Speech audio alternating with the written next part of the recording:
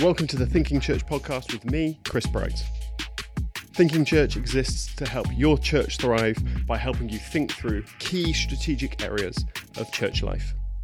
Each week, I'll be talking through a different aspect of church life along with some very special guests. If you like this podcast, why not subscribe, give us a rating, and give us a review as well. So, without further ado, get your thinking caps on and let's get into this week's episode.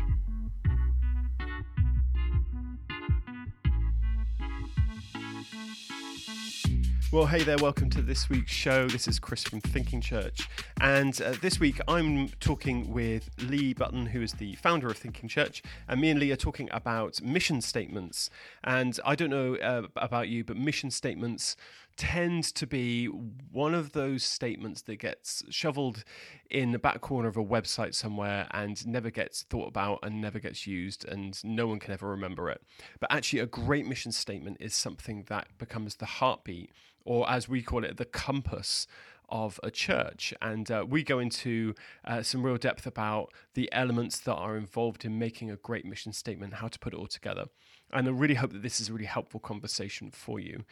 If you're looking to find out how you can help your church to get healthier, you can just go to our website, and if you sign up to our mailing list, we will give you a free 10-day health check for your church. And it's basically 10 days, it's 10 conversations that you can go through with your leadership team, and you can find out how healthy is my church, what do we need to change, what do we need to think about doing, and what are the areas that we can celebrate as well. And our prayer is that in 10 days your church will feel healthier, will feel stronger, will feel better. So you just go to www.thinking.church, and it's just on there, on the home page there, and you can sign up. Okay, let's get on with today's conversation. This is me and Lee talking about mission statements.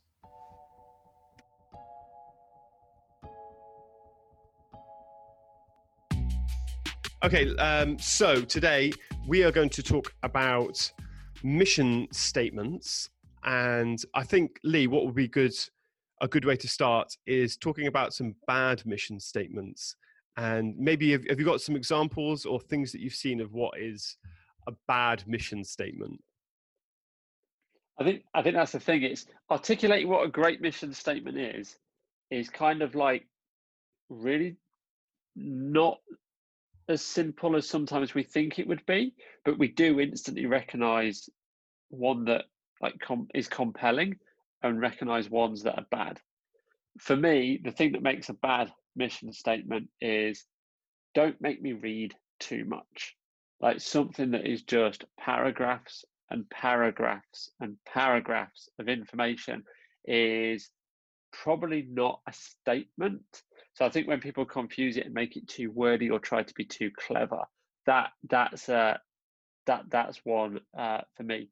Too general, something that's not clear. So when it lacks clarity. What about you, Chris? I mean, what's your favourite? I know there's probably a little smirk here. It looks like you've got one up your sleeve. Well, yeah, I think I'm with you on that. In that, mission statements that are really, really long are. I mean, first off, they're so unmemorable that there's nothing you can do with them. So you get in one sentence in, and you're just your eyes are starting to close, and they're so generic, and it tends to have things like we exist for the kingdom of God, and we want to see all believers in community and growing. It's got those. It's a lot of generic statements. Yeah, I mean, I felt really inspired just then. Exactly. And I think that's inspired to pick a different church. Yes, yeah, and I think many of them, there was quite a thing in the 90s and early 2000s of some churches doing this kind of like long vision statement, which is a bit different from a mission statement. But what they would do is not have a mission statement, but have this long, 2 pages of vision statement of a church that they could see in the future. The problem is no one wants to read any of that unless that you're a really, really excellent writer and it's something that's very, very compelling.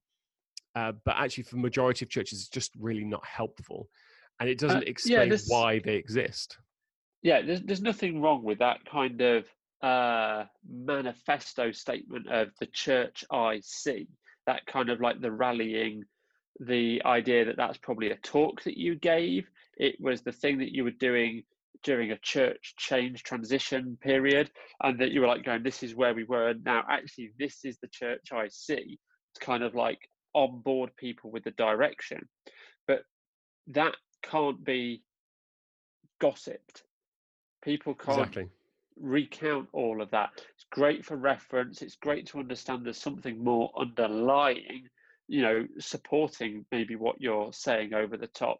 But ultimately, as much as I'm not a fan of things like, the elevator pitch kind of way of doing things, but you do have to be able to say your opener eloquently and quickly in an engaging way. Yeah. And I think, mission, vision, broadly, maybe we say, like the mission is what's wrong with the world and how we intend to change it. And your vision is more the what it will look like after we've done.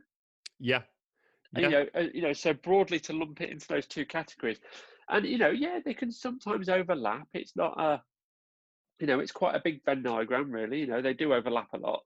But it's like, if you broadly think, the mission is the kind of like, what's wrong with the world and how we intend to change it. Vision is our statement about, what the world will look like when we're done. So that gives you some balance of like, what's the one that's going on the church wall when people first walk through the door as well? Is it the statement of what's wrong in the world, or is it a statement of how you intend to see things? And that's then the church I see needs to have some more backing and something fuller underneath it. And like I say, that's broad brush. Like we're not trying to pigeonhole, but like broadly, if you're really struggling to just articulate, maybe start, oversimplifying, and then at least you can add some meat to it later on. Yeah, I always like to think about it in terms of The Island with Bear Grylls. I don't know if you've ever seen that show. I have. It's a very good show, and I think it's absolutely fascinating because what you get is you get a group of strangers that get dumped on a deserted island just off the coast of Panama, and what they've got to do is these are people that have lived in suburban places, and they've got to survive for like a month or something like that. And as soon as you get on the island, the first thing you've got to do is you've got to find water and shelter, and or food as well, because they've not got any food with them. And so what that happens is that they always take a few of them go off on this journey into the jungle, into the middle of the island, looking for food. And the problem is, or they're looking for a beach or something like that. And the problem that they've got is that 6 hours later, they've come back to where they've started again. And it's because humans we're hardwired to walk in circles. There's actually like studies that have done on it. They blindfold people and they make them walk in what they think is a straight line. And actually what happens is they go in this kind of long arcing circle and end up kind of going in almost like concentric circles and end up getting not very far. And it's almost like we're hardwired to go back to where we're at if we don't have any clear direction. And I think for me, the mission is a bit like having a compass. Yeah. In that if you've got a sense of if you know where north is, then you can always make sure that when you're in the thick of the jungle and you can't see where you're going, you've always got a reference point as to where you're supposed to go. And I think a mission statement works for me like that. Is okay, why do we exist? And if we always go back to that point, wherever we're at, and we're in the weeds of it, of church life, of running a church, then we can always go back to that thing of why do we exist? That's going to give us the direction of about where to go. Now, for me, the vision is, okay, so that tree, let's walk to that tree, because that tree is north and we're going to walk in that direction. So it's like providing landmarks on the way that's going to help you get there. Yeah. But actually, it's those things that that while something is as yet unseen in the distance, that you can state are things that will be signs of actually progressing towards it on the way. that's it. Perfect. And I think that's what that's good about, is that it doesn't make mission a fixed destination. So what I don't like is, maybe a good example of a bad mission statement, and I don't want to get political here, but I will get a little bit, is the UK Independence Party had their mission was to leave Europe. Now we've just, at recording, we are in the kind of we're in the process of leaving the European Union at the moment. So their mission is complete. Unfortunately, what's happened now is they've got nothing to do. So the UK Independence Party is now a defunct organization and has no ongoing purpose. So I think when we're thinking about, we don't want to make a mission statement that's so destinational that you can reach it and therefore you've lost your purpose for being. And I think that's the problem with when you put vision in front of mission. You can go, oh, when we've reached that building, or when we've added that service, or when we've started this program, or we've started this community activity, then we know we've made it. And that's the problem, is that we put those things, but they're just landmarks on the way of an ongoing journey.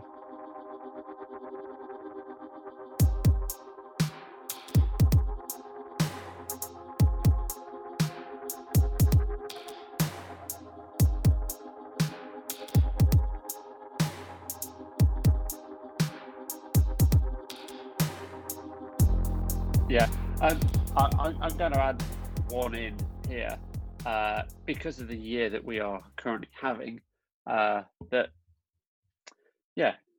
Different. But I know I've been and worked with churches, been around churches, visited churches. Lots of them had things like 2020 mission statements, because it was this. It probably sounded better than it was practically outworked. Mm-hmm. And actually put, by 2020 we will kind of statements out there. And now we're in 2020 and that hasn't happened. That's also as harmful, because people then feel we didn't do that thing we set out to do because it had a time frame on it. So that, there's the counter of putting something out there and being unaware that it's got a time frame, or actually setting yourself a time frame and heading towards it. So, I've seen churches that said that they were going to be 1,500 people by 2020.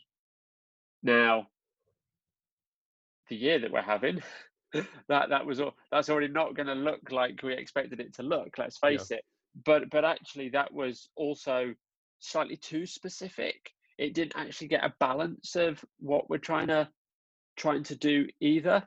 So I think we've got to be really careful with the language that we put around them, that we don't kind of like subvert our own ultimately what we're trying to do for something that sounds good.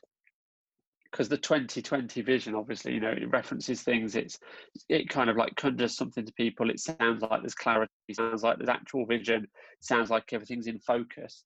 But I think there's we do get this wrong repeatedly as churches and as people. It's something that we still struggle with. So Chris, right? We can't possibly talk about this without giving some pointers, these kind of like some broad ideas on useful ways to actually assess whether our mission statements are good. So come on, what have you got for us? I can see that smirk again.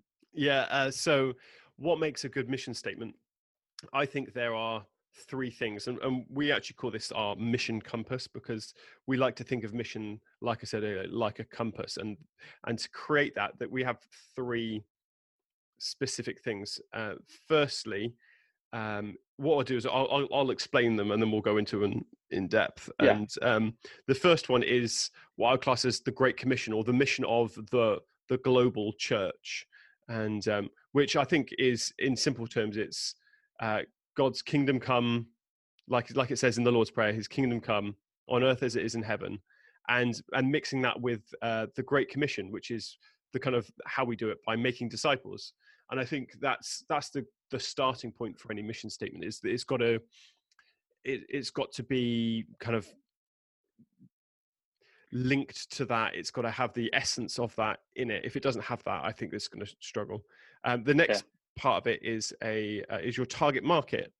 I think that it's about who. A target market with a church. Come on, can we use that language, Chris? Yes, I think. Well, it is rather terrible wording, because it is rather marketing speak, and but there's no real better word or phrase for it. I think we've just thought about using, mission field or that kind of thing, but nothing really seems to work as well. And I think target market can be a bit of a misnomer, because I think what we think is that it means that we are trying to sell something to people, which is obviously not the case, or that we're targeting certain types of people at the expense, and excluding other people, which is also not the case.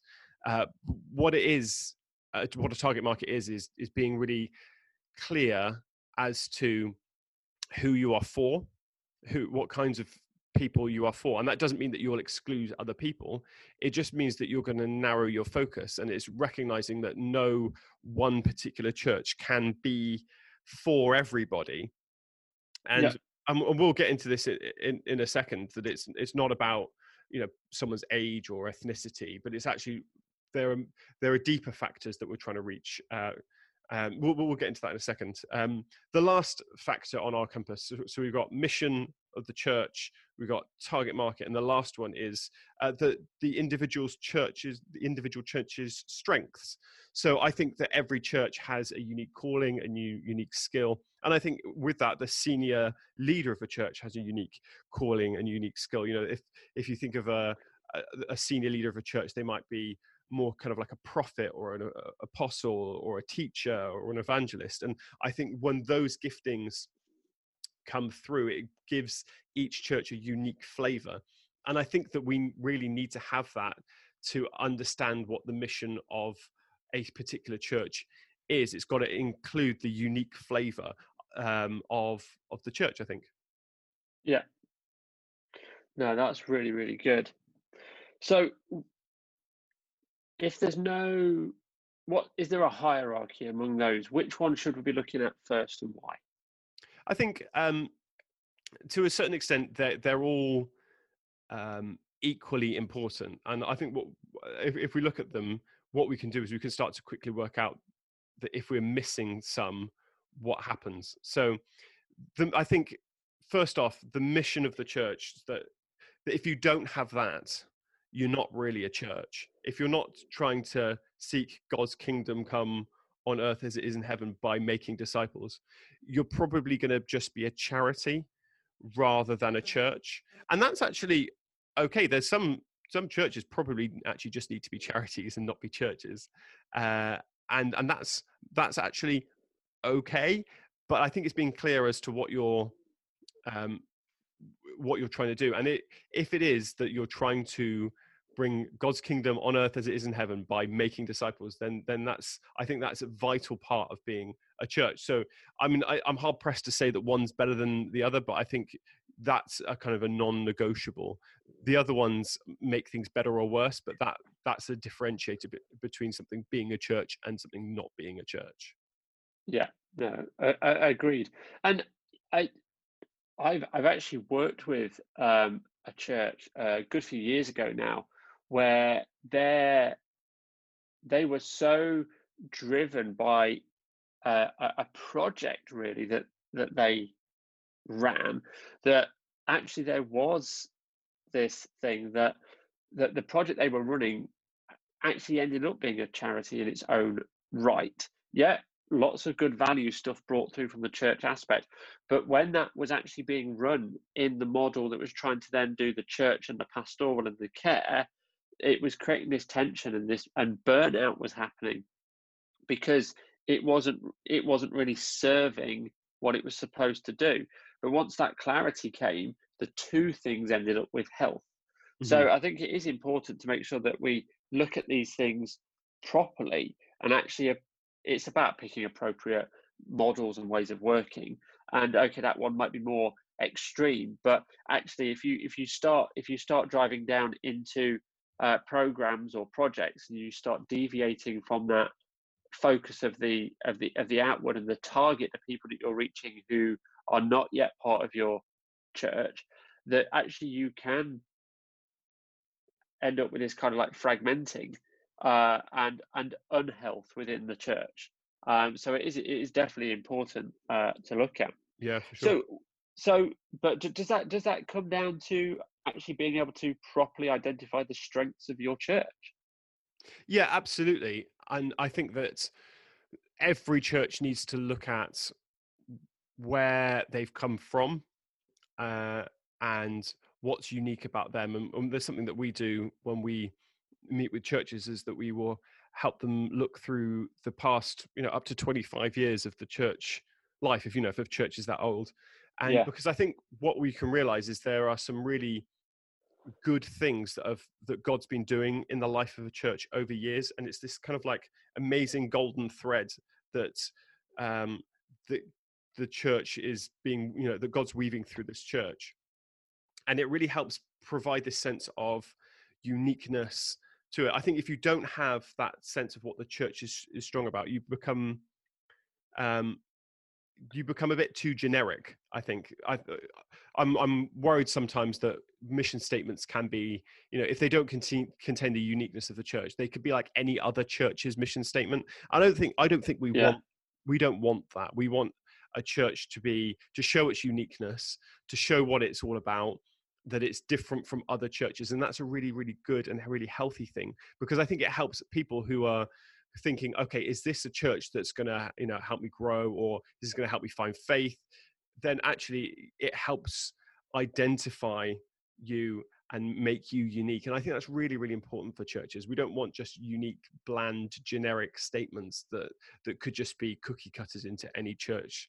We want it to reflect the uniqueness. And I think that that's really, really important. And as I said earlier, it's also looking at the senior leaders' strengths as well, because I think that's really important. That I think when it comes down to it, if the senior leader doesn't bleed the mission statement of the church, you can't expect anyone else to. So I yeah. think it's really important that if anyone has got to believe in it, the senior leader has got to believe in it. And actually, what I've encouraged some churches to do is to really think of that as a defining factor in deciding a statement of the mission statement. Because if it's something that is so ingrained in who the senior leader is, what it doesn't mean is that what we're not suggesting is that we should become a personality driven church, because that's really, really unhealthy. But at the same time, we want a mission statement to be so ingrained in the senior leader that they can live it out, and therefore they can inspire other people to live it out too.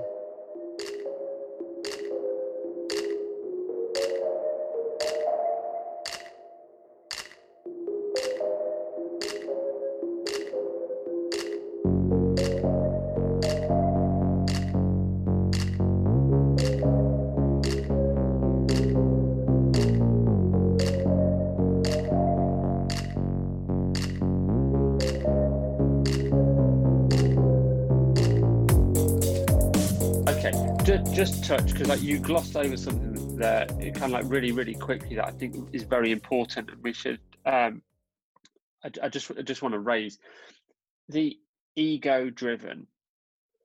Like we know that kind of like, yeah, if you're doing anything with like force of nature and personality, that it's probably not the healthiest vehicle for doing what you're doing.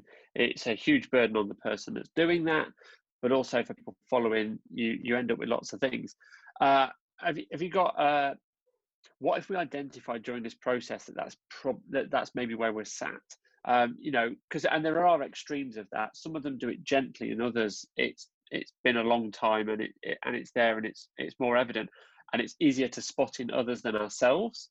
Yeah. Um, what do we what's some of the questions that we have that kind of helps identify that maybe in our, because it is probably a tendency for us as an organization. I'm just wondering, like, what can we do to kind of like redress it? Is it terminal? Can we do something about it? Because even in small churches with smaller numbers, but with a senior pastor who's more the guy that, or we end up with this person who's leading a church, and they can end up being all roads lead to them. That can also end up being kind of like, ego driven in its own sense, because everybody's attributed it to them rather than wanting it. So what do we do there?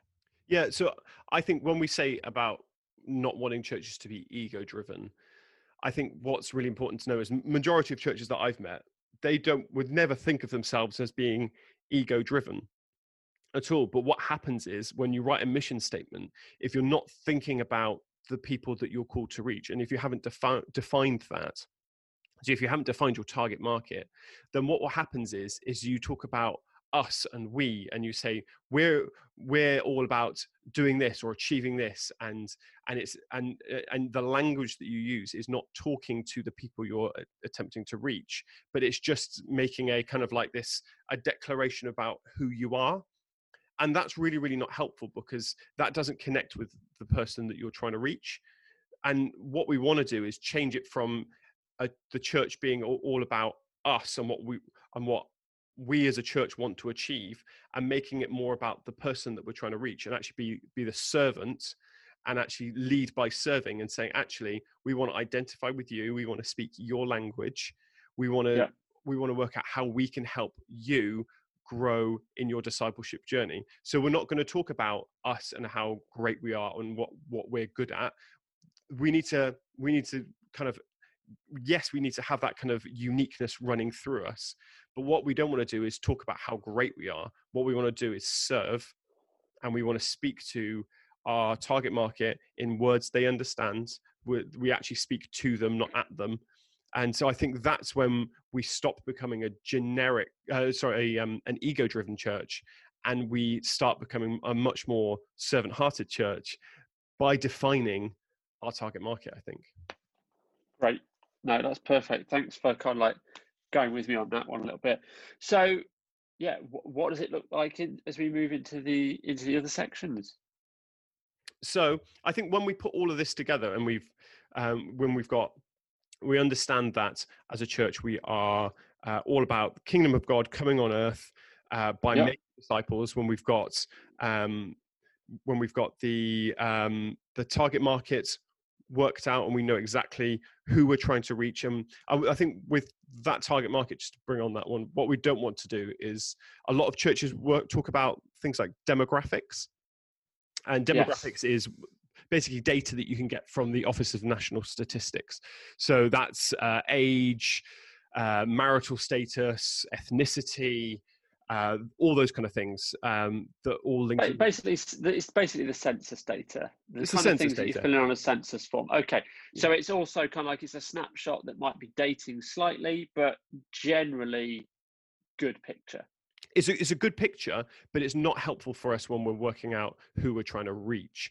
And that's because, I mean, my background is in marketing, and in marketing we've not been using demographics to target people for years.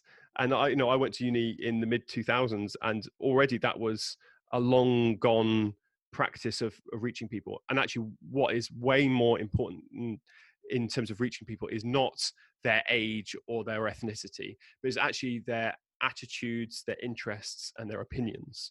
So so important, so good.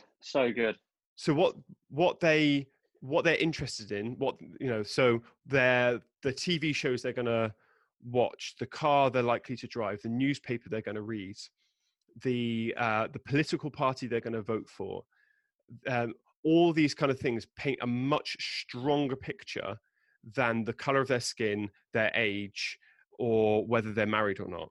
Because actually, you can have completely differing attitudes, interests, and opinions in in the same demographic. It's why there's a kind of and this might be a rabbit hole subject that we need to avoid, is the myth of the millennial, or the myth of the the boomer, and that kind of thing, that there's going to be whole characteristics based upon the year that you were born in and your age. It's just not true.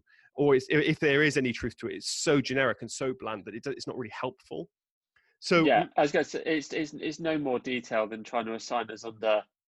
It ends up being like superstition and horoscope kind of territory to think that a particular period or being bundled in one area could group us so specifically to a certain mindset. Look, I'm going to hit literally kind of like make a note to the side on that one for anyone listening. I'm going to quiz Chris on that in a lot more detail in some future episodes, because I think there's a lot to unpack there. That it's very easy when we read things and we look at kind of like cultural response, we look at what's written in the media and how things are portrayed back to us, that it makes us think we have to approach it a certain way, and that can actually be a distraction to what we're truly trying to achieve. So we have to be very careful and understand and learn the tools to help us work through that well, so that we go about this God-given mandate. But I think, as you're touching on, that what we're really doing is that it still all falls back to this the discipling aspect of thinking, reaching those who are not in church, not got a relationship with God, and actually encountering them in such a way that they see what this could mean for them, and like kind of like how to get into that process. So I mean, great wisdom there, Chris, and I think it is important to break down that, because the millennial thing and stuff like that, I think, can also be done. Like there is some stuff around it that's important. Like generationally, there's always going to be markers and ways to identify, but we do attribute too much value to the meaning of what that actually is, and so we have to go beyond it, especially if we're going to create diverse church that's intergenerational, reaching people from different backgrounds and ethnicities. That we need to have something that's a bigger approach. Yeah, for sure. I think, and with that, I think when we're now starting to think about putting all of this together, I think, so what we could do is, we've given you, the mission of the capital C church, the target market, and church strengths, and you could write them all down in 3 sentences and think that's your mission statement. And then the problem is that can become as bland a statement and get shoveled on a website page somewhere and forgotten. And that's a good starting point, but it's not a good ending point. And once you've worked all this stuff out, it then comes the hard work. If the first 3 things weren't hard enough as it is the next 3 things. The next thing that you've got to do is you've got to craft that into a statement that's going to be memorable. And that's when you've got to take time, you've got to work with your team, you've got to try as many ideas as you possibly can and find something that's going to be really, really memorable. We say try and keep it to 7 words or less. So if you can, or 7 words or fewer, I should say, keep the grammar correct on this one. 7 words or fewer. And if you can get a mission statement that's in that kind of golden range of 7 words or fewer, and that means that what you can't do is you can't just sort of take half sentences and try and put them in. You're going to have to be a lot more clever about understanding how these things infuse together, a bit like sort of tea. I think probably tea is a good way. It infuses to create a great mission statement. It's not just sort of slotting things in to make a jigsaw puzzle mission statement. These have all got to infuse together. You've got to live in it for a little bit, and then come up with some great ideas that are going to be something that's going to be inspirational and memorable. Yeah, no, I think that's exactly it. Is that idea that this permeates? I like the idea that it's kind of that infusion, but that also is a great way to ascertain how people themselves take it up. Like, actually, if people get it and it is in them, then you can't just like extract it and take it off. It's not a badge. It's something much deeper. Yeah, so no, I really like that way of looking at it. And when That's and when that happens, when you get something that's so closely linked to who the senior leader is, what you can then do is you almost extract it from the senior leader, and it yeah, becomes something that the organization, the church organization, takes on, and it becomes the kind of rallying cry for the church, and becomes something that will outlast your senior leader. You've set something in motion that whoever's going to lead next, they've either got to reconfigure the whole church, or what's probably better is you find people that can take up the mantle of that same mission, and they take it forward into new territories with a new vision, but actually with the same mission. And I think that's really, really important. yeah.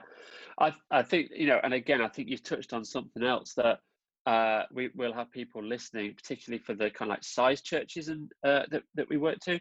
That idea of doing something like your mission compass prior to succession planning Yes. uh, is is actually quite a beautiful thing, because it actually totally honors and respects the people that have worked earnestly and faithfully to this point, by taking into account that history and everything that it brings in such a way that we get to honor it and document it, but also turning into something that's about overall direction, that somebody else can bring their own vision of like what they see for the markers along the way, that that it can totally outlast an individual, but that people can still put their own stamp on this as they go.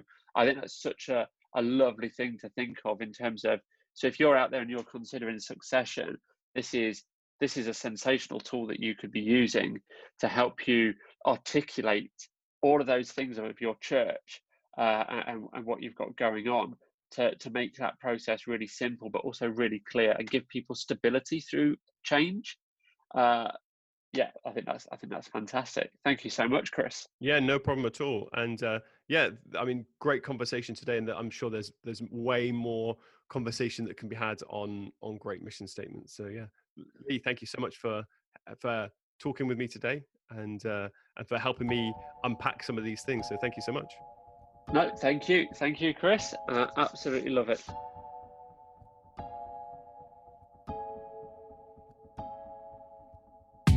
Well, thank you to Lee for joining me for this week's conversation about mission statements. Don't forget that you can get a free 10-day church health check when you sign up to our mailing list. Just go to our website, www.thinking.church. It's just on the homepage there, and it will just 10 days that will help your church be better, stronger, and healthier. We'll be back next week with another episode. Take care.